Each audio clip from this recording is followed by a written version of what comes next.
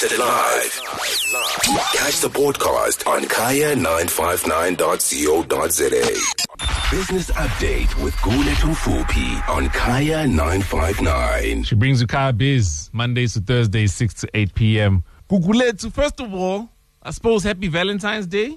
Oh, thank you. Happy Valentine's Day to you too and the rest of the crew. Oh, man. There's lots to celebrate, I suppose, in the world of love, but in the world of business, not so much. I suppose Transnet is making some progress at the ports of Durban. What can you tell us about that? This is much needed progress that's happening at Transnet. So you might recall around November, there were ongoing headlines around the challenges of a buildup of traffic, largely on the back of inclement weather conditions that impacted a lot of the mooring units, essentially which are able to stabilize the facilities in order to allow many of the ships to come in. So we found that there has been a significant amount of progress that's been made specifically within the ports of Durban as well as Ngqura, where Transnet solicited the support of an international partner to help them with 52 additional hydraulic tension mooring units in a bid to improve the operational efficiencies at the port. So from what we understand, this has certainly come at a good time in order to manage the traffic that we do see at the ports, and for the moment is improving the capacity of the number of ships that they're able to process in terms of traffic at the port. So good news, does come at a significant cost though, a cost that hasn't been disclosed just yet by Transnet, but is highlighting one important thing, that when they do find the right partners and allies in order to assist them with their infrastructural units,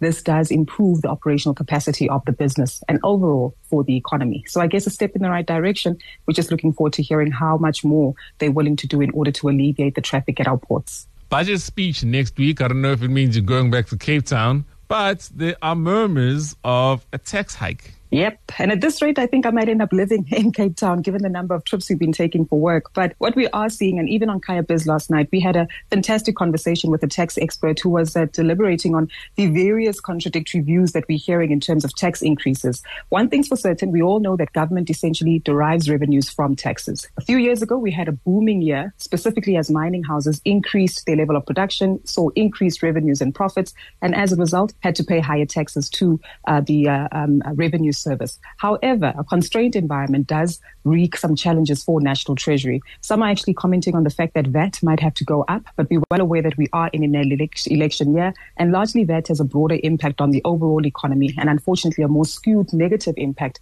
on the poor in the country. When it does come to wealth taxes as well, that's been an ongoing debate for some time, but government is also looking to tread very carefully when it comes to capital gains tax, additional dividends withholding tax and the like, trying to push them up to higher thresholds. But the challenge there is that you might see capital flight from people who typically invest in the country. So it's quite a conundrum that we're going to take a look at, and one that is also described as the middle of the Laffer curve, an economic trend and I guess explanation as to how governments are able to, the more taxes you collect, essentially, the revenues that you are able to receive. So quite a tightrope for government to manage next week, but we will certainly give everyone an update on it on Kaya Biz next week, Wednesday. Mm-hmm. And what are the markets looking like?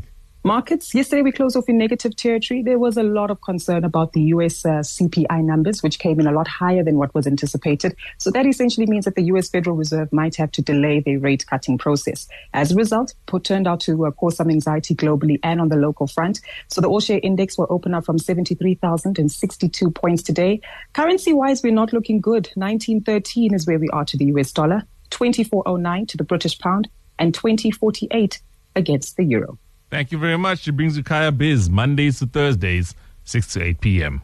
Business Update with Guletu Fupi on Kaya 959. If you missed it live, catch the podcast on kaya959.co.za.